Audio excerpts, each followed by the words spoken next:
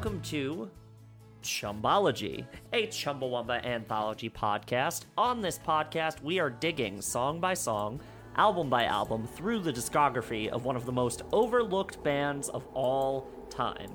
And that band, my friends, is Chumbawamba. And today, we're making a pit stop along our tour of the United States via the album What You See Is What You Get, and we're spending the night in Celebration, Florida. And that's the track we're looking at. Hell track yeah. 15 off of Chumbawamba's 9th studio album, WYZIWYG. This is going to be a fun episode, I think, because it's a very fun song, rife with things to talk about. Yeah. But first, Teddy, I want to ask you, how do you feel to finally have some Florida representation here? I'm so proud because, as everyone knows, Florida is basically just the Disney Corporation at this point. So that's why I had to leave. Yeah. They kicked me out Because they wanted to buy your life rights when you were just a toddler. I was actually the inspiration for the movie Boss Baby. Yeah, I mean, you are a boss. You were once a baby. That is true. It all adds up. That's all it takes. I have killed someone, much like Alec Baldwin has. He did that. Oh, Jesus. He did that to stay in character. Yeah. As the boss, as the boss baby. You're very method. Yeah. Yeah, I appreciate that about you. Yeah. It really shows in your work in this podcast too.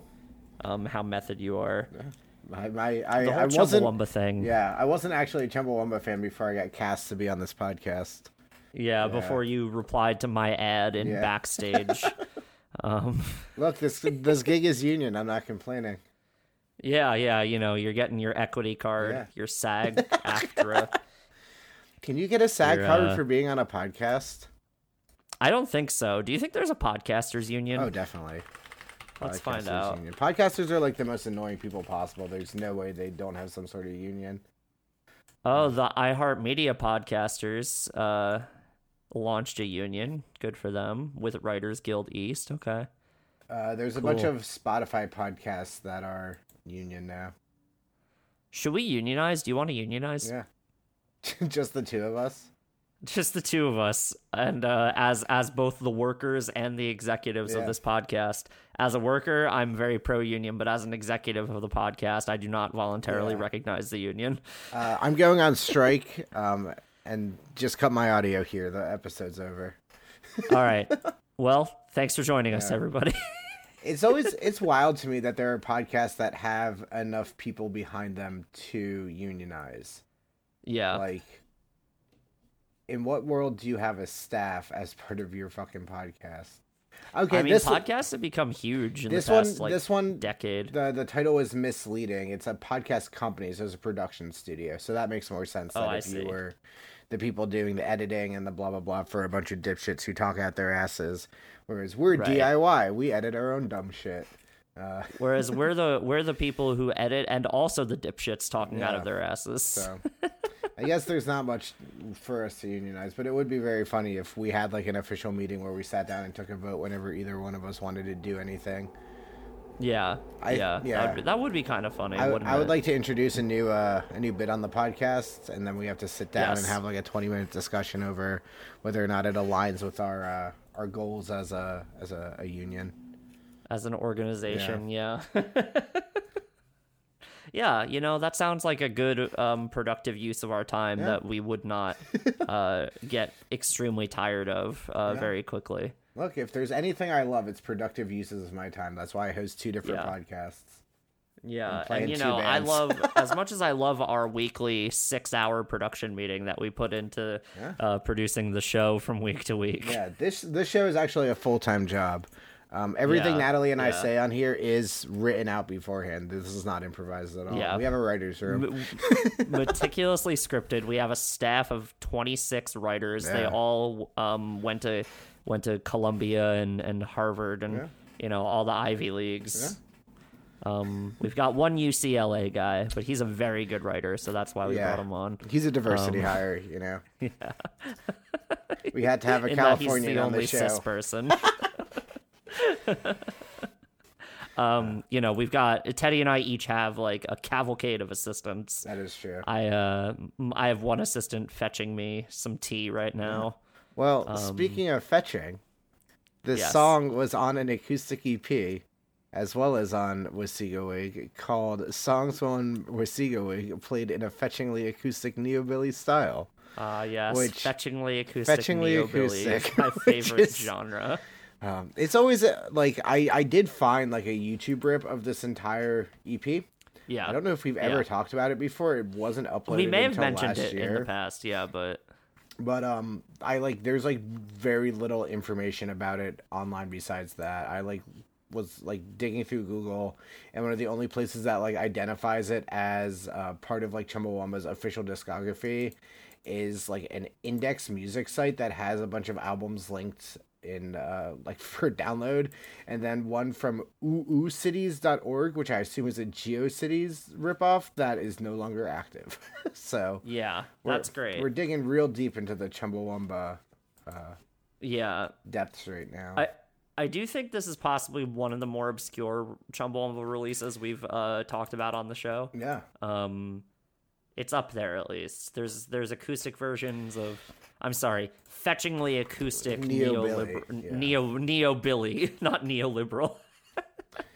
What if there was a neoliberal version of Chumbawamba where they sang all of the same about all of the same topics, but each song was just about like writing a letter to your congressperson and signing a petition, making sure that you vote blue no matter who. In this house, we believe in science. Oh God. I did just send you a link to what looks like every single Chumbawamba album in 320 kilobytes per second. Oh, fuck I found through digging on the internet. Oh, Jesus. We've even got the Schlap, the one that's like slap plus shush. Someone's always telling you how to behave. What the hell are the Peel sessions? This is amazing. We've talked about the Peel settings before. Have we? Yeah. I don't remember it. It also looks like this is like the back end of this website. I don't think we're supposed to be here. I went to their actual website, and it's like trying to get me to sign up for something. It's like, I don't think so. You're such a hacker. Yeah, my elite hacking skills of Googling. Googling and you should download all of these and back them up before they close the security loophole. I think I have most of them, but I'll okay, perfect. Check. Let me see. I appreciate that they have the entirety of the title of the boy bands of one. Yeah, I saw when I was scrolling through. I saw that. I was like, damn. Yeah. Let me see if my download ripper will automatically pick up every single one of these, so I don't have to go through and manually do it. Yeah. Continue. Portraits of Anarchists. Nice. Yeah, there's some stuff on here that I have not listened to. Anyway. On the fetchingly acoustic neobilly EP, we've got acoustic versions of She's Got All the Friends That Money Can Buy, Passenger List for Doomed Flight 1721, Pass It Along, Jesus in Vegas, New York Mining Disaster, Celebration Florida, and I'm Coming Out. I have listened to all of these at least once, and it's pretty good. From what I remember, the one of New York Mining Disaster is like not much different, if I remember correctly. Yeah, and same with this one is there's not a whole lot of differentiation. Hold on, let me see if I can. It wanted me to enter a password. Oh, it wants a username and password for this site. I'll figure it out. I think I can get around it. Yeah, it doesn't look super secure. Anyway, so you wanna dig through the liner notes real quick before we let's talk about these liner Disney notes. World for like 2 hours. Yeah, this is gonna be a good one. Yeah. So the liner notes once again from chumbawambabooklets.tumblr.com. Thank you, Nim. This is what Chumbawamba had to say about the song Celebration Florida. From those wonderful people who brought you My Lie, social architecture as constructed by closet white supremacists, where the overeager security guards look like Grandpa Walton. You know the town in the Truman Show in Pleasantville? It already exists, built by Disney upon the myth of accurate and proper research into the kind of town where the average person would like to live. It's a closed community built to echo those apple pie towns you only ever see in Disney films, and franchises are available to those who can prove they're suitably average. Who are these average persons? Residents of exclusive housing regimes where you have to drive past the security checkpoints to get in? Who swim in personal swimming pools, oranges falling off the trees and rolling around in the dust so they go and buy fresh, polished ones from the supermarket? Who wear their Grecian 2000, but look at you with disgust if you have dyed hair? Celebration Florida is the whole glazed biscuit. Sorry, that got me. Celebration Florida is the whole glazed biscuit. Make sure you follow the strict color code when painting the outside of your house, and be sure to use complimentary white spirit to wash away any evil thoughts. And yes, now your dog really can get a facelift. Wow. I'm going to start saying the whole glazed biscuit when I'm talking about something that has everything that you can imagine. I feel like the whole... Oh, yeah, Chumbawamba is the whole glazed biscuit. I feel like Limp Bizkit kind of ruined the phrase, like, glazed biscuit. Yeah. Like... It's a different kind of biscuit. Is it? Between what Limp Bizkit was talking about and what Chumbawamba's talking about. Is it like Remember, a glazed... they're Brits. A glazed biscuit? I guess they are Brits, but, I mean, if you're nutting on a cookie, it's not any different than nutting on a biscuit. Wait. Hold on. Your interpretation of this phrase is that it's someone nutting on it, not that it's glazed with sugar. Yes, because that's what Limp Bizkit is named after, where you all nut on it. Yeah, but... All right, well, I know that, but do you think Chumbawamba was talking about the same thing that Limp Bizkit was talking about? Yes, they're the same band. All right. Oh, boy. I don't even know where to start with that. So I'm gonna. You telling me that it's past the realm of possibility that Chumbawamba was making a dirty reference on their album that has a photo, like their cover is two dogs fucking. Like, God forbid they joke about nutting. No one says the word. No one says the word glazed in a non-dirty context. No, I don't think. But I don't think it's beyond the realm of possibility, but I do think that, like, glazed biscuits are, like, a thing, you know? I'm gonna Google glazed biscuit. You're gonna find recipes for making glazed biscuits. Here's one for glazed raisin cinnamon biscuits. Here's one for glazed cinnamon biscuits, 101 cooking for two. Here's another for Andrew Carmelini's World's Best Biscuits, end of story. Yeah, I Googled it and it's just showing me weird porn, so... I mean, I think maybe that says more about our respective search histories than anything else, then. that you're a fucking weirdo who likes British food and I'm a dirty pervert. Yeah. Well, which one of us is the bigger pervert, then? If you like British people, it's you. Yeah. I'm honestly... amazed at how many glazed biscuits actually just showed up with like donuts or some shit. I really thought I was going to get much worse search results. Yeah. Well, prove me wrong again, Chumbawamba. Yeah. Well, have a nice slice of Chumba humble pie as we continue talking about the song. Sorry, that one was a bit of a stretch, huh? Let's talk about Celebration Florida, the place, for a second, because that is what this is about. That's what this song is about. Yeah. Celebration Florida is a town that the Walt Disney Corporation developed. Yeah, it's a planned community. They planned an entire town with a population of like 7,000 people. Like, so that's not a huge town, but it's, like, fairly large. It's bigger than, like, just, like, a condominium complex. Like, they have full, like, town infrastructure of, like, a post office and libraries and banks and a downtown area. Like, this is a town that the Walt Disney Company just decided to build, and they spent a bunch of money on it. They hired a bunch of, like, they hired a bunch of, architects to like design the building, like the public buildings, and just like poured a lot of money into this, and I just think that's absolutely wild. Yeah. So the original plan for like Celebration Florida was actually supposed to be Epcot. I do not remember exactly what Epcot stands for, but it's something insane in like 1950s. Stands for the Experimental Prototype Community of Tomorrow. Yeah, some like straight like Fallout shit. Yeah. And then they went with Celebration Florida, which isn't much better. I mean, Disney doesn't really have too much power in like the day-to-day carry-ons of Celebration Florida, from what I understand.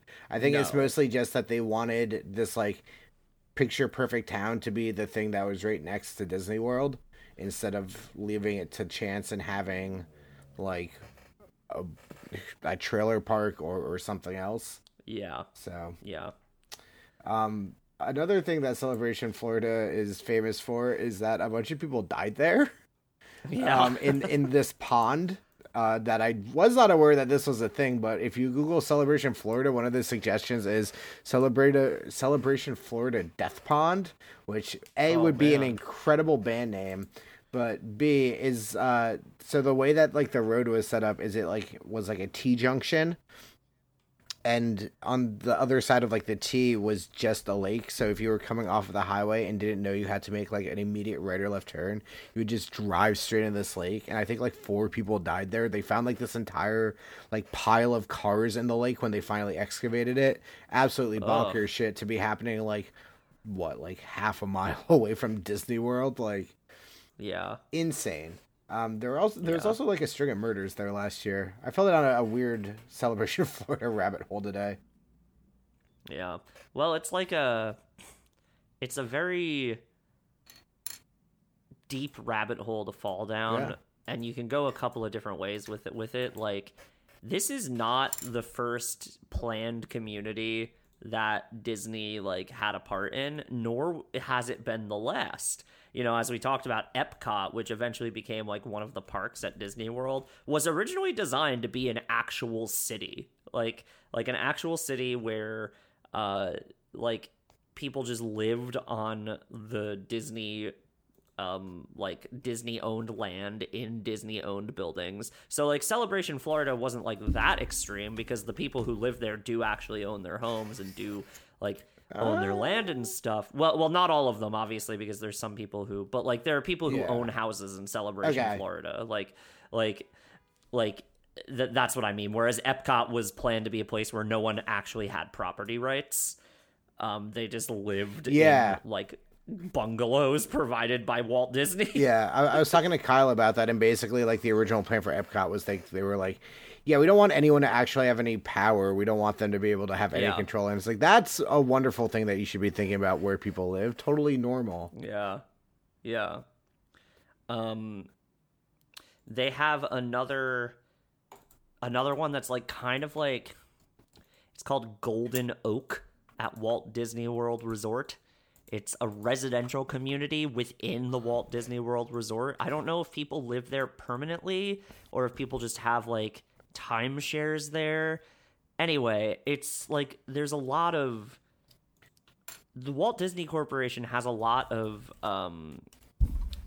different, like a history of these planned communities that's just so fucking fascinating. They've also got one in fucking France near Disneyland Paris. Like, oh my god. Anyway, this can't become the whole podcast, but like, I don't know. It's really, really something, isn't it? Yeah. They are also trying to build a new one, a new planned community, but this one looks less like Disney World park themed and more like aiming at the insane part of our generation that are Disney adults. And this one promises an incorporation of story living, is what they call it, which is a way to engage with fans and keep Disney as part of their lives all the time, which is maybe the most psychotic thing I've ever heard. Like I know people who used to live in Celebration Florida. It was people who worked at the Disneyland theme park, which like, from what I could understand is like everyone makes it seem like it's like this crazy town, and it's just kind of just like, yeah, we both work here. It'd be stupid for us not to buy a house like 200 feet from where we work in a nice community. But this shit where it's like, hey, you're a Disney adult, don't you wish that like you could pay taxes to like a guy dressed as Mickey Mouse, seems insane. And if you willingly live in this place, I think that you should be executed. Like, I think that they should get everyone to sign up for this and then just put everyone in like a dumpster somewhere. Like, there's no way that you have a functional brain if you're willingly living in a Disney plane by community. Disney is the new one. I think I would rather like die and go to hell than live in a Disney story living. This would actually be like my purgatory. Would be like being married to like a cis person and living in story living by Disney with like 2.5 children. Yeah. Like reading the shit was just like so bleak. Like the Epcot shit and like even like the foundation of Celebration has like that gleam of what Chumbawamba is mentioning in the song, where it's like the nostalgia factor for a time that doesn't exist and is mostly like a racist like caricature of the 1950s, but it is still like there's a reason that people are nostalgic for it, whether right or wrong. But seeing it proposed in the current day, it's just like, oh, this is psychotic. Like, and it was probably psychotic when they introduced Celebration Florida back in the day, and has since grown to be like a slightly normal place to live, as normal as any place in Florida is. So aside from the dystopian nightmare that is the story living by Disney, let's talk a little bit more about the lyrics of the songs themselves, because I think they like beyond the specific parts of it that are about Disney and the town of Celebration. Like, I think like they're playing at some themes here that really are still resonant today. You know, the one that stood out to me the most was the line, "They're buying up nostalgia for a time they can't remember." Yep. And I'm just like, yeah, that's what our entire like culture and media like industry are about like these days. Like, I feel like if it was bad in the year 2000 when Chumbawamba released this album, it's only reached a fucking fever pitch by now in our culture of constant reboots and constant exploitation of like childhood memories for like capitalist interest. You know, like, hey, remember that thing you liked back when you didn't have to pay taxes? Here you go. Yeah. Well, what if there was a worse version of it that was direct to streaming and you could pay $10 a month for it? Yeah, right. And you'll eat that fucking slop up. What if there was a one day Warped Tour in the middle of Las Vegas that you had to pay like $150 to get into? I'm pretty sure it was like $300. Well, I think it was $300 with the whole hotel package. I don't remember. One of my friends is going. I like going to shows. I like a lot of the bands that are on that thing. Like the idea of having to try and cram every band I want to see into one day at a festival that's going to be way too crowded and poorly run. No, thank you. I'm good. Yeah. I do really just. You know, there's like a bunch of like weird Zoomers that are going just for like 100 gex, and they're going to be surrounded by like 30-year-olds who are going to break their fucking shins stage diving to Chiodos. Yeah. Yeah. I think it's absolutely nuts that 100 gex is on that festival. 100 gex is like the new festival band if you're trying to relate to the young people. Yeah, I can relate to them youths.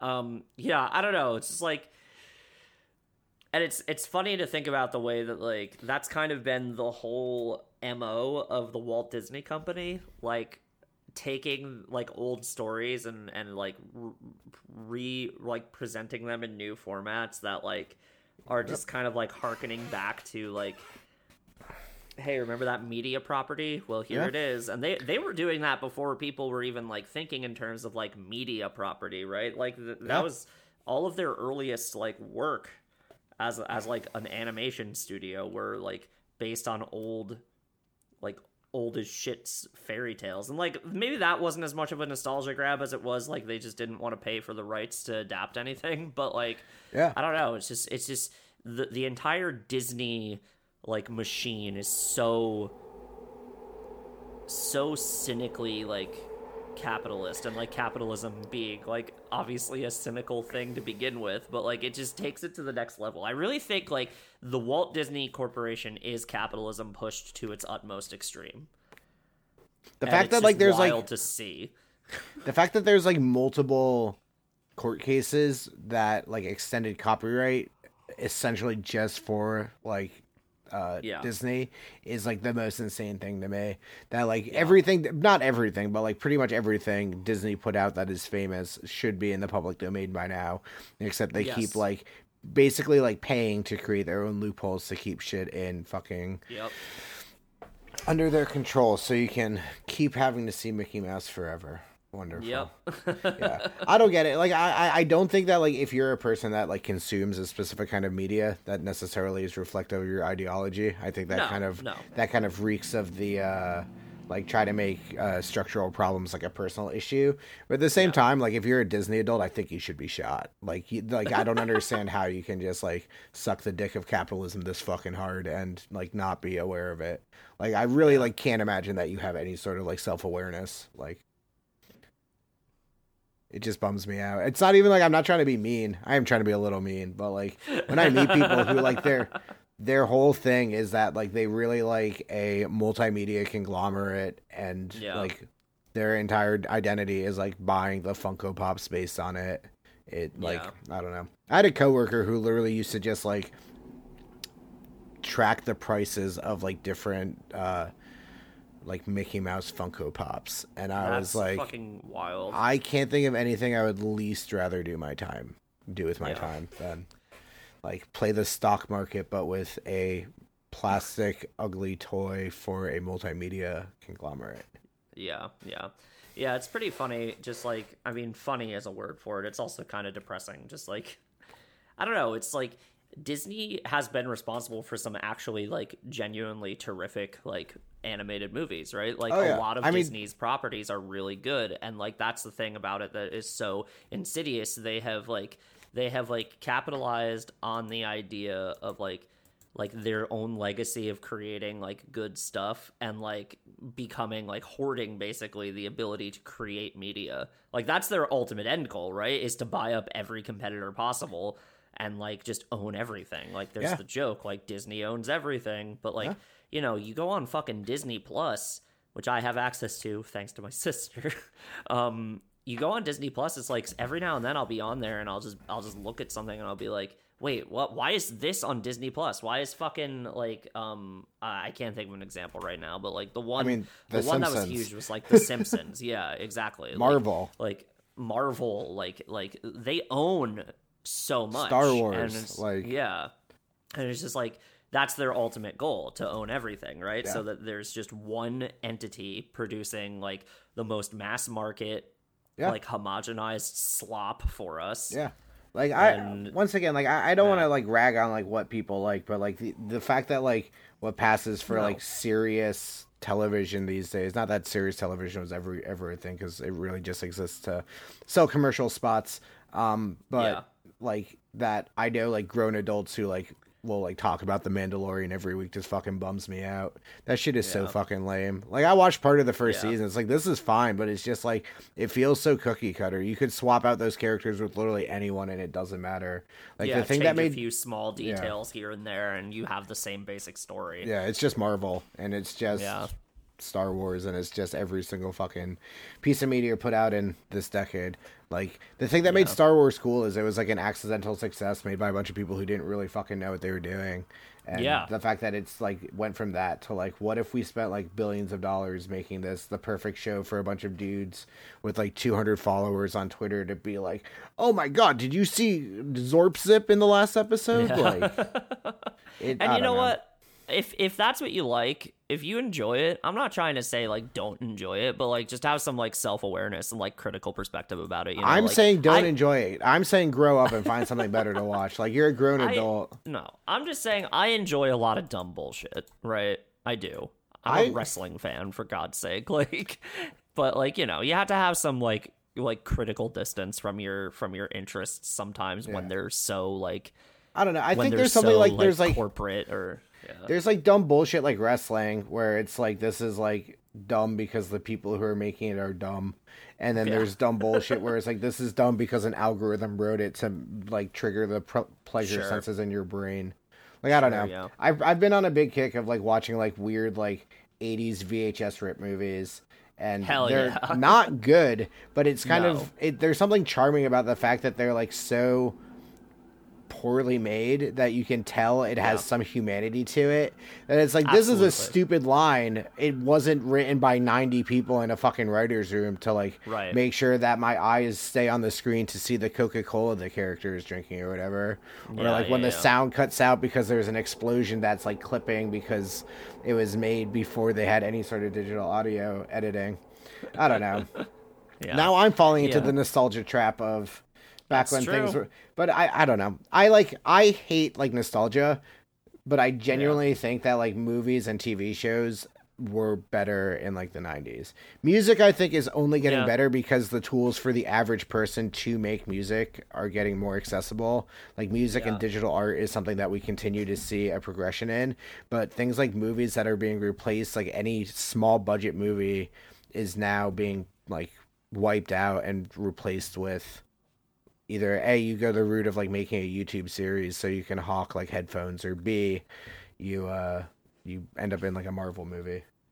Yeah, it's not a very promising or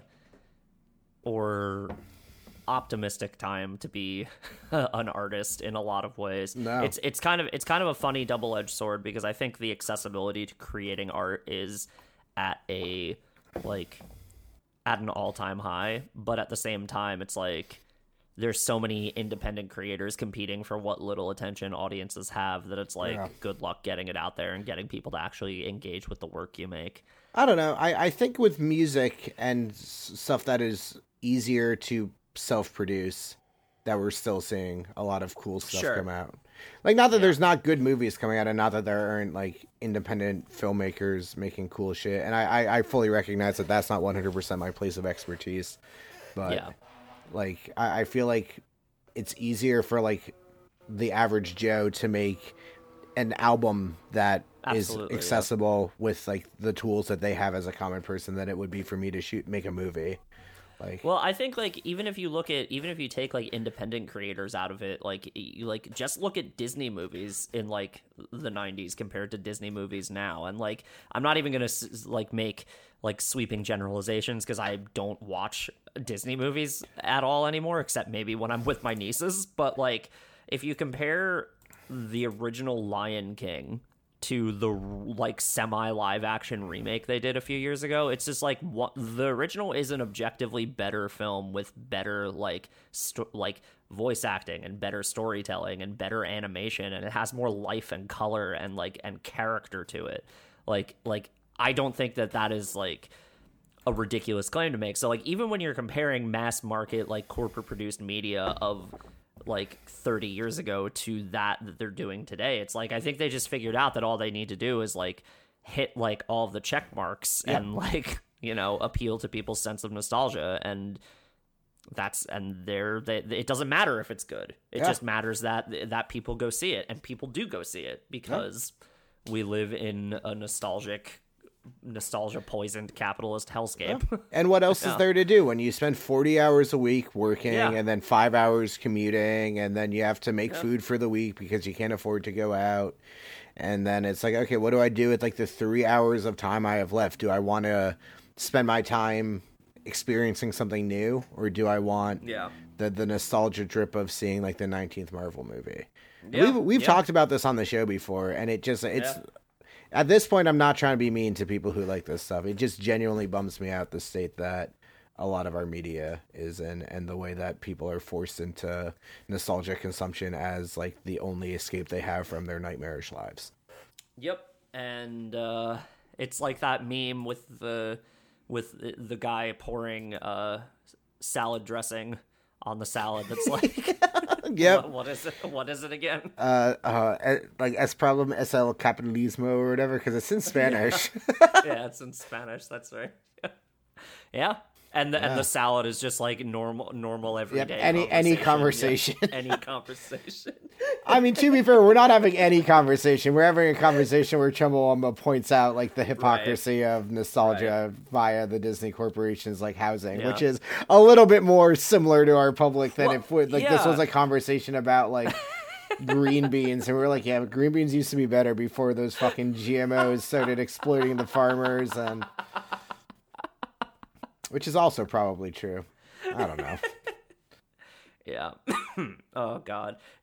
Well, shall we talk about the music? Yeah, let's talk about the music of this song. Oh God, sometimes doing this podcast bums me out. It really does. Just like I was basically everything I just said, I was like thinking about by myself the other day because I watched. Oh God, I watched some like recent movie and was just like, this is just like the worst thing I've ever seen, and I don't understand why media was so much better when it was being made by like a bunch of dipshits who were coked up. And then I got to thinking about it. I was like, oh, because you could be creative when you were a bunch of dipshits coked up and not like answering to like a firing squad of like whatever bank owns your media conglomerate. Yeah. But yeah, let's talk about this nice little acoustic jaunt, which is my first note on this music. Acoustic. Yeah, this neo-billy. To be fair, this one isn't complete neo-billy. We're not talking about the neo-billy version, but it's got those sweet little harmonies. They whip out an acoustic guitar for this one, and they do it on the live video version too, even back before they were the full folk rock band we know and love as Late Game Chumbawamba. Yeah. I mean, it's what is there to say about the music here other than what you just said? It's just a nice little acoustic song with some nice harmonies. Yeah. I appreciate the slide steel guitar that they play in it, which is really funny because it's like, for a couple of Brits, they really know how to do Americana pretty well. They really do a good job of like being like, what would a song about Disneyland's like community sound like? It's like like this like kind of haunting, but at the same time like on the face gorgeous acoustic song. So good job, Chumbawamba. Yeah. This album is really like a showcase of them just whipping out every style. It's like someone's in the studio just like yelling like genres at them. Like we had some show tunes, we had some Americana, we've had some bossa nova influence. It's pretty cool. Yeah, got some new metal, got those scratches. I've also been noticing in revisiting this album week after week, because I do end up just listening to the whole album more often than not. I've also been noticing just the fact that this is, I think, a turning point in the band's career in that Boff has begun to be lead vocals on more and more songs. Previously, I feel like the male vocalist was more often a harmony, but on this, I haven't done an actual like count on this, but he's had a lot of lead vocal parts on this album, and that becomes like one of the signatures of their folk days, where he is basically the other lead singer of the band besides Lou. So that's just an interesting little trajectory to start paying attention to. Not that he didn't have lead parts in previous albums, but this is the one that's like featured him as a lead singer the most so far, I think. It's just it's been interesting to track that, and I mean I like it. You know, it's like he's got a very pleasant voice, so no complaints here. I don't know. I don't really have much else to say about the music though, because it is kind of just like a nice little acoustic jam. With some slide steels. It's one of the less insane songs that we've talked about in a little while. It's fairly straightforward. But it's pleasant. I would call it pleasant, which is funny because I feel like pleasant is the exact word that you would want people, like the developers of a place like Celebration or the Disney Story Experience or whatever the fuck. Like, I feel like the pleasant would be the exact word they would want people to think of when they see their advertisements and shit. So they're emulating the culture, as it were. Like, if you did not speak English, you would listen to the song and be like, wow, this must be like the theme song for Celebration Florida. I can't wait to go visit there. Or you're someone who does speak English and you just don't understand sarcasm in any way, shape, or form, which is, I've met those people. That is, they're the same Disney adults that would move to a fucking I would community. I would like there to be a place where there's a bake sale at the schoolhouse and they're selling innocents. And it's July 4th forever. Come on. How could that not be good? July 4th forever? To be Think fair, of how many fucking Coors Lights I can drink every day. During the pandemic, we got a peek into what it would be if it was July 4th forever when everyone set off fireworks for like 2 months straight. Don't think it's as good as people. Don't think it's as good as fucking like conservatives would like it to be. Yeah, they were pretty pissed about that one. That was pretty miserable, wasn't it? I had a great time. I was just drunk and watching fireworks from my window every day.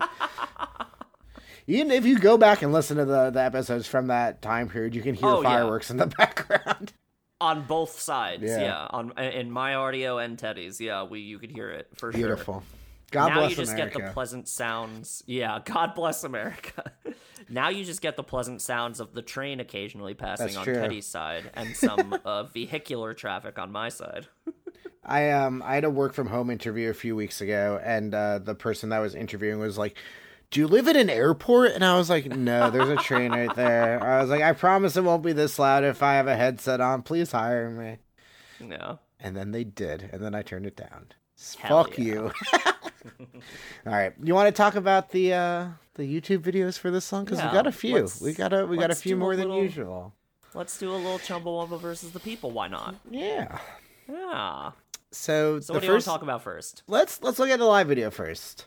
I left little descriptions. Of, what each of them are.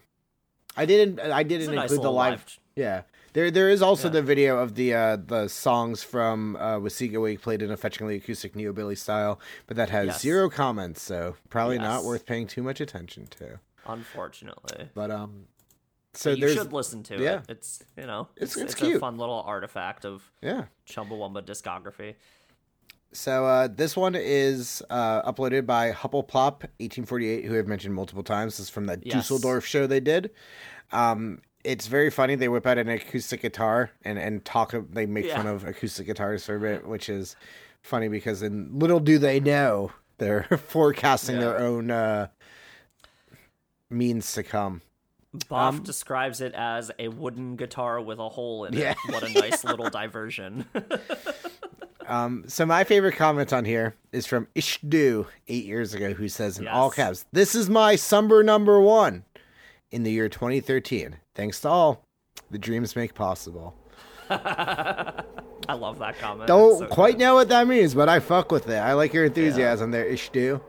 Yeah. I want to talk about, we've got 2 comments here from friends of the show. 5 months ago, April Hoy wrote, "God, I fucking hate the suburbs. Gotta be one of my favorite genres of music."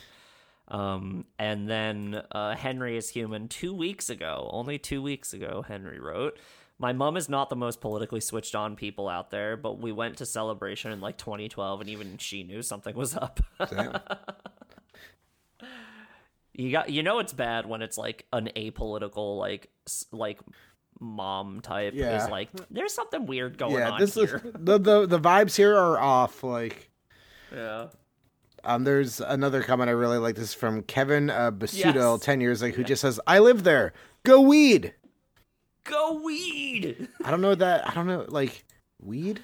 Yeah. Weed, there's an unfortunate number of people who are saying like that Celebration is a great place to live and they really like it, including Lee Coleman, who wrote 11 years ago, "Sounds like a great place to live. I'll check into it. No deviants. Yeah, keep them in Europe." And then 1 day ago, yesterday, as of recording, Pete House wrote, "Cool, you stay over there, matey." Yeah, get their ass, Pete House. All right, so I'm on. Get their ass, Pete. I'm on Pete House's YouTube channel. He has no videos, no uploads, no channels, but his About Me is, "Hi everyone, this is the way of being a journal for my re-entry into music. Let's see what happens, ... Thanks for looking, XXXO. And if you're a Tory, homophobe, or hate anyone based on their gender, sexual orientation, or race, then please feel free to fuck off. Don't come to my shows. Don't listen to my music." Fuck hell yes, Pete House. Oh, hell yeah. I want to hear Pete House. I just subscribed to Pete House on YouTube, so watch this space for future Pete House needs. Yeah, I'm watching this space. Pete House, that is such a great introduction. I just googled Pete House to see if I could find any of his music. And the first thing is a breakfast restaurant called Pete's Clown House in Philly. Hold on. I found Pete's Clown House. Pete's Clown House in Philly. What the fuck? Where is this? It's open from 6 a.m. to 2 p.m. I'm trying to find an address. It's on Frankfurt. Fuck me. This is Frankfurt Avenue. This is close to us. They're close to me. It's kind of in between where we live. Oh my god. Teddy, do you want to go Oh, wait, no, never mind. It's farther north. But it is not that far away. Do you want to go to I would love to go to bonus episode from Pete's Clown House? I would love to get. It's a 15-minute train ride away from me. Oh, that's easy. Hold on. That's nothing. So in order to get there, we have to pass by a restaurant called Another Wing by DJ Khaled. Okay, so we're gonna get breakfast at Pete's Clown House, and then on the way home, we're gonna get lunch at Another Wing by DJ Khaled. Beautiful. This is the second week in a row we're talking about DJ Khaled. Yeah, that's why I brought it up. I was like, oh, shit, DJ Khaled is. Yeah. There's also a restaurant called Man vs. Fries in the same block. Yeah. They got some dope food wherever the fuck this is. Like, Philly rules. Yeah. I know where this is. This is where the Home Depot is. Ah. Fuck yes. All right, well... Oh, wait, hold on. We'll report back on whether or not we actually do Fuck this. me, I've been to like a block away from here. This is where the Aldi I go to is. Oh, hell yes. Alright, we're making a trip. We're going to Pete's Clown House. We'll stop at Aldi's, get some fucking knockoff White Monsters. Yeah. This will be a good time. Alright, back to Chumbawamba Celebration. Yeah, So I did also link a lyric video that someone nicely made from us. This video is great. I love it. Inés Pedro Borge, I believe. I'm probably butchering that. Classic Windows Movie Maker text effects here, uploaded on March 26, 2011. I just don't know where to begin with this. It's just such a great little video. Let's start with oh, please, go ahead. I want to begin with, we have another comment from Terry Lovett, who left a video on the other Celebration video. This one, she says, I live in Celebration for 7 years and friggin' loved it. Nostalgia, deviance, and all. Terry, that's not the point of the song. Did you really have to comment it on two different videos? Hold on, but then Terry responded to someone saying, I'm completely aware that the song is making fun of Celebration's capitalist free market residents. So maybe Terry liked living in Celebration as a freak. You know how lots of the suburbs have like some real freaks and weirdos crawling around? I don't know. Hold on. Now I'm on Terry Lovett's YouTube page. Yo, you're looking at when K-pop rules the galaxy? No, I'm looking at... That is great. When K-pop rules the galaxy. This is awesome. But I'm looking at their about. It says the official YouTube page of novelist Terry Lovett. Yep. Here you can check out book trailers by the author. And let's see what books Terry Lovett has written. Terry Lovett is the author of many books, none bestsellers. Damn. So her most recent one on her site is called Ultraviolence, a Love Song, and it lists her as notorious revenge novelist Terry Lovett. All right, so wait, hold on. I think I need to buy some of these books. These these look amazing. Where can I get these? Free book giveaway from Goodreads. Do I really have to blog to sell books? Maybe. When did you last post this? 2013. Terry, come on, stick with it. I believe in you. Yeah, Terry Lovett, come on the show. Talk about your books. Wow, Terry Lovett. We found some real great creators here this week. Terry Lovett is the author of many books, none bestsellers. She currently lives in Dallas, Texas, and splits her time between the kitchen and the bedroom. To her dismay, she has no boo and only the occasional houseboy to keep her company. Sometimes she sends herself flowers, but they rarely make her feel any better. When Terry isn't writing, she often sneaks out with friends to enjoy an adult beverage and look for her next future ex-husband. Most things written about her are not true, but this is. Terry, hit my line. Let's go. Let's move to Celebration, Florida again. I am in awe. I love this. Terry Lovett. I'm gonna try to find her books. Not now, but I'm keeping the tab open. Yeah. All right. Back to Celebration. To once again. Once again, we find our way back. All roads lead back to Chumbawamba. We do have another comment from friend of the show, Aaron L. Yes. 1 year ago. God damn it. We've been doing this for too long. Who says Chumbawamba is the Florida man of one-hit wonders, which don't fully understand, but I respect it. Henry responded saying, Chumbawamba baby stole my car in good faith, then a train launched it into a house. Tom Connolly wrote 10 years ago, OMG, I remember when this came out. I was living in Celebration at the time. Everyone loved the song, but hated the words. They were too much too true. Thank you. Yep. Imagine living in Celebration, Florida when this song came out and you just be like, what the fuck, man?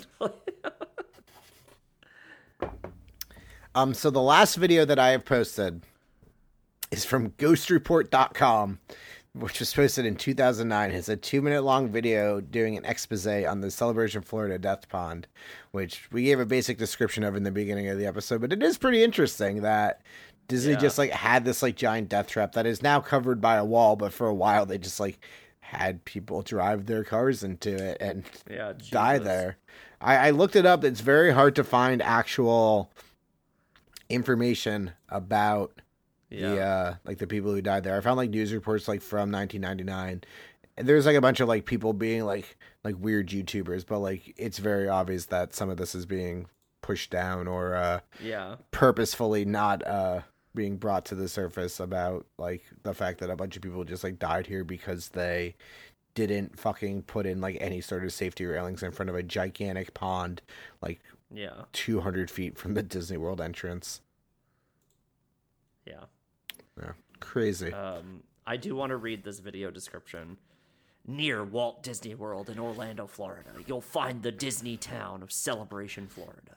Near Celebration, there is a deadly pond that has claimed the lives of many motorists. Celebration residents report hearing unexplained sounds near the pond that could be the ghosts of drivers who made a wrong turn.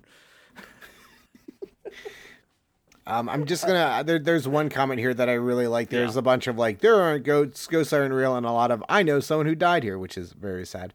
But this is from Shaky Ventures 11 years ago, who says, my favorite part of any ghost story is hearing about how to avoid getting speeding tickets.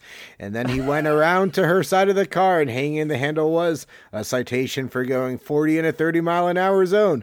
Boogity boo. So I thought that was pretty funny. Good job, Shaky Ventures. Yeah, it's a good one.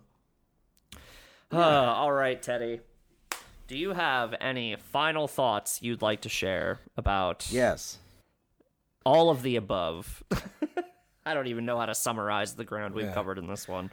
Please go for it. The current state of our media and culture in America is very sad, and I hope that someone invades us soon and we all get to listen to hard bass. 2, the song slaps. It's really funny that a bunch of fucking weirdos who lived in Celebration, Florida didn't quite understand that the song is making fun of them. 3, Celebration Florida Death Pond is a very good hardcore band name if anyone is looking to start one with me. How about you, Natalie? I'm looking to start a hardcore band. Let's start Celebration Florida Death Pond. Okay, let's do it. It'll be like a swamp, a Florida swamp themed Disney hardcore band. Yeah. Do you think Celebration Death Pond would be a better name? Maybe. Rolls off the tongue a little bit. I don't know. Better. I like Celebration Florida Death Pond because then you have FDP because then you can do the 4 letters in like an X for our logo. True. Okay. We could also just claim we're from Florida. It'd be really funny. Just only play shows in Philadelphia. No, we're on tour from Celebration, Florida. Yeah. Yeah, we're always touring, always stopping in Philly. My final thoughts are, this is a pretty good song. I think that the lyrical content of it is perhaps like the real like fertile soil to think about, as you can tell from us talking about all of that shit during the lyrics for like 30 minutes and then spending like 5 minutes talking about the music. But it's still musically a very good song, and I like the slide steel guitar and the harmonies a lot. I think like Chumbawamba, as always, had a really keen sense of like what was going on in the culture around them, and because of the way our society functions, a lot of the things that they had eyes on back then are still relevant today, perhaps in ways that were not the same. but are like direct results of the kind of things that they were spotlighting in, you know, it's not the same. It's gotten worse. It's evolved into something even worse. Yeah, exactly. So I don't know, man. It's a good song, and I love Chumbawamba, and it gave me a lot to talk about on my dumb podcast, but now I'm just kind of bummed out. Yeah. That's my final thought. If you had to rate it, what would you give it? I would give it an Epcot out of a Magic Kingdom. I don't know. I don't know what that means. This is the first thing that came to mind. I want to go lie down now. What about you, Teddy? I'm going to give it Rocking Horses Painted Red out of Ultraviolence, A Love Story, which are two of my favorite Terry Lovett novels. Just putting it out there, Rocking Horses Painted Red was released on my 20th birthday. So shout out to Real and Terry Lovett. I appreciate the present. All right, Teddy, you want to round home with us and bring us to the leftism? Yeah. We're running a little long this week, so I'm going to try not to go too long. But, hold on. I have the wrong link open. Give me 1 second. Boop, boop, boop, boop. Nope, that is also... Hold on. Sorry. I had a Verge link open, and I thought it was the one that I was looking at, but it was the unionization. No worries. Article. Edit that out. Don't edit that out. You can just talk about unionization again if you want. I'll be fine with that. Yeah. No. I considered it just because Starbucks unions are continuing to do wild shit, but for now, we're going to talk about an article from The Verge that was published 2 days ago, which was how Facebook twisted Canada's trucker convoy into an international movement. So if you're listening to the show and you're in North America, you have probably heard about the Freedom Convoy or whatever. That was a bunch of Canadian truckers convoying across part of Canada to protest a vaccine mandate, specifically for truckers that are crossing the U.S. and Canadian border. And from the amount of news stories published, you probably think it is some huge event that is destroying the world as we know it, when in reality, it is an incredibly small group of truckers. It is a very niche right-wing movement that is putting together this protest. And the reason that it blew up so well is a combination of things, almost entirely the fault or made worse by social media. In this article, they go on to describe basically how the reason that these posts exploded in popularity were a combination of known paid bot farms sharing the articles and sharing the posts, and B, the fact that Facebook is trying to prioritize groups, so posts made in private groups get seen more often than public posts. So all these posts that are being made in these small right-wing groups have a wider reach than anything that is posted publicly. So because of this, the movement grew faster than it would have if it was simply the incredibly small amount of people who participated in this protest. Something I think it was less than 10% of truckers in Canada are against this mandate. So it's not a worldwide feeling. The actual politics of the mandate are questionable. I don't want to get too into that, but the people that are putting it on, their reasons for putting it on is coming from the wrong end of things. The fact that their coalition included neo-Nazis and different scammers and grifters is usually a sign that you're on the wrong side of things. But in addition to this, once this group blew up, what's the name of Ben Shapiro's stupid fucking website? Oh, I don't even remember. Hold on. I'm scrolling. The Daily Wire. So in between January 28th and 31st, they published 66 articles about this. Yeah. Just that one site. So this is a purposeful flood of information to blow up an event that is smaller than it is, and also not in this fucking country. It's literally a right-wing Canadian faction being propped up by right-wing American money.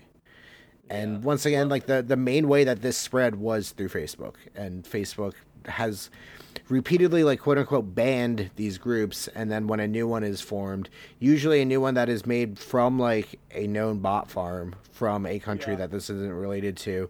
I believe in this article they go over that one of the main groups that like was organizing this was run from Bulgaria, and it's like, cool. I love that you can just get on Facebook and just like make up a thing to get mad at, and then the news takes it seriously because a fake news channel takes it seriously because it's in their own best interest to drum up culture war bullshit.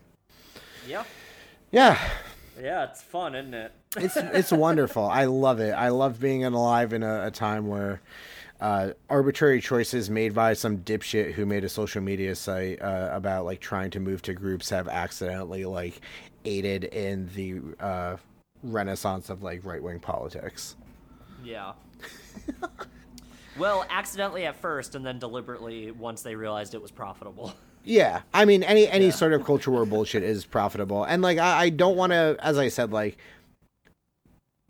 the idea of like a protest against like the vaccine mandate is pretty stupid. Like the mandate that they have in place is a little overreaching in my personal opinion, but like the way about that isn't like getting backed by like a 90,000 person Facebook group of mostly like fake bots to make your point. Yeah. Like if anyone actually really thought this was like a catastrophe, it would have originally been bigger news, but now it's a bigger news thing because it's very easy to exploit social media when you have the money and know how to do it. Yeah, I don't know. I just thought it was interesting that like I kept hearing about this, but it was always like second or third hand. I was like, I don't know if this is something I should be caring about. It really feels like the same thing as like January 6th, where it's a bunch of uncles getting mad at something and then the news blowing it out of proportion. And that's exactly what it was. So literally nothing like happened. Nothing will happen. There's one going on in like California right now that I think has like 30 people actually participating in it. Don't quote me on that, but I don't know. It's just insane that like we saw like a literal like left-wing uprising within the past like 2 years in this country, and it got like immediately swept under a rug, and like 12 of like your weird uncle who doesn't get invited to Thanksgiving anymore through like a parade, and all of a sudden that's like the biggest news in the fucking world.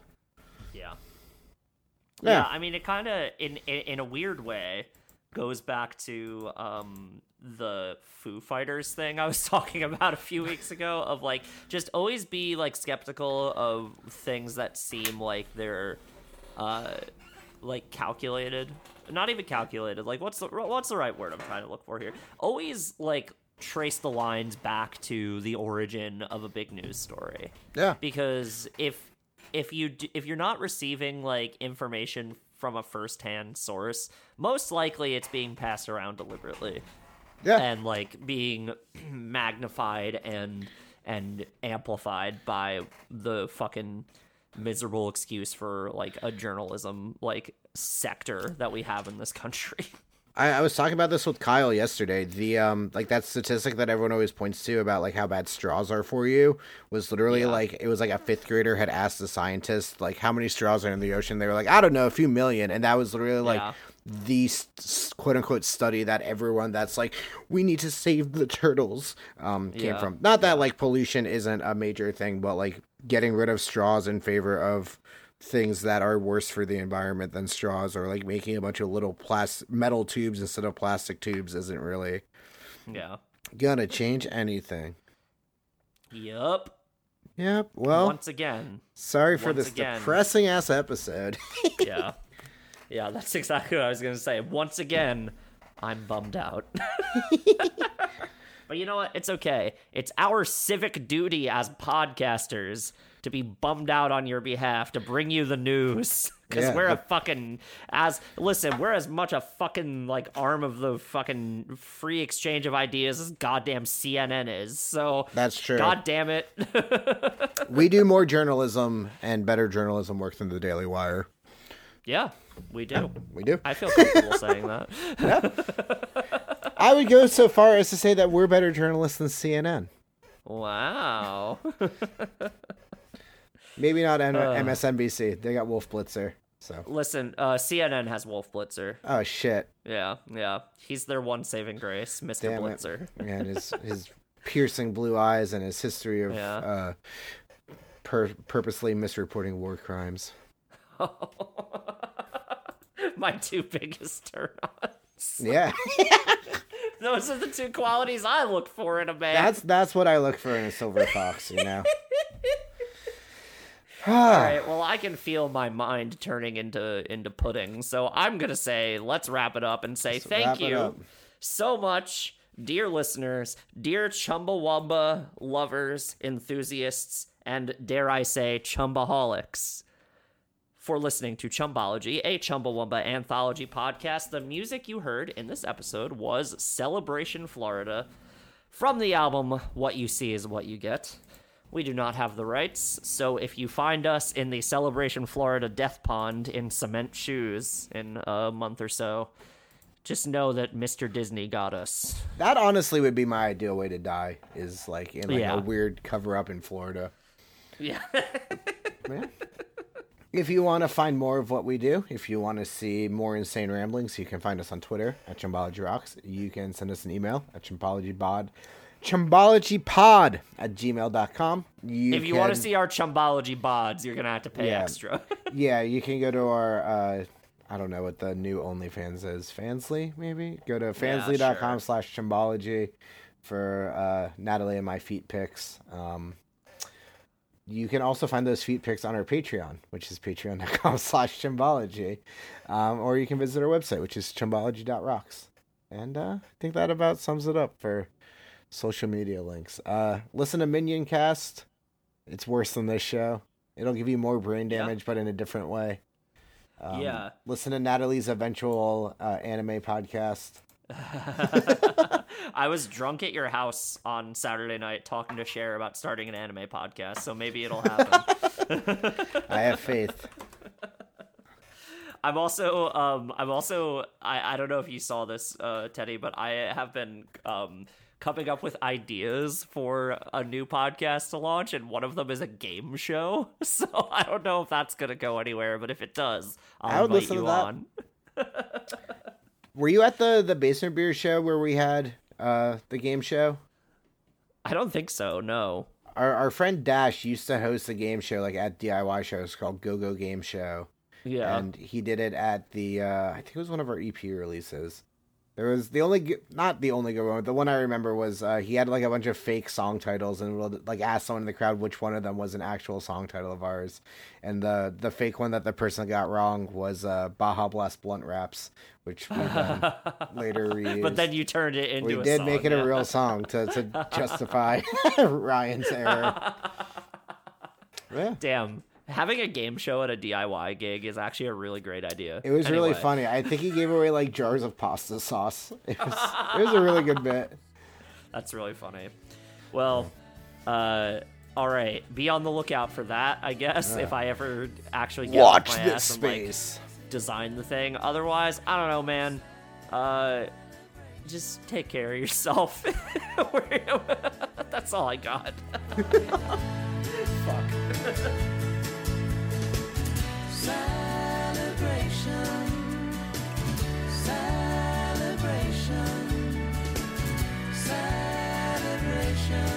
Florida. It's very conventional, I don't know, and it's kind of just relies on sort of some kind of simplistic folk ideology.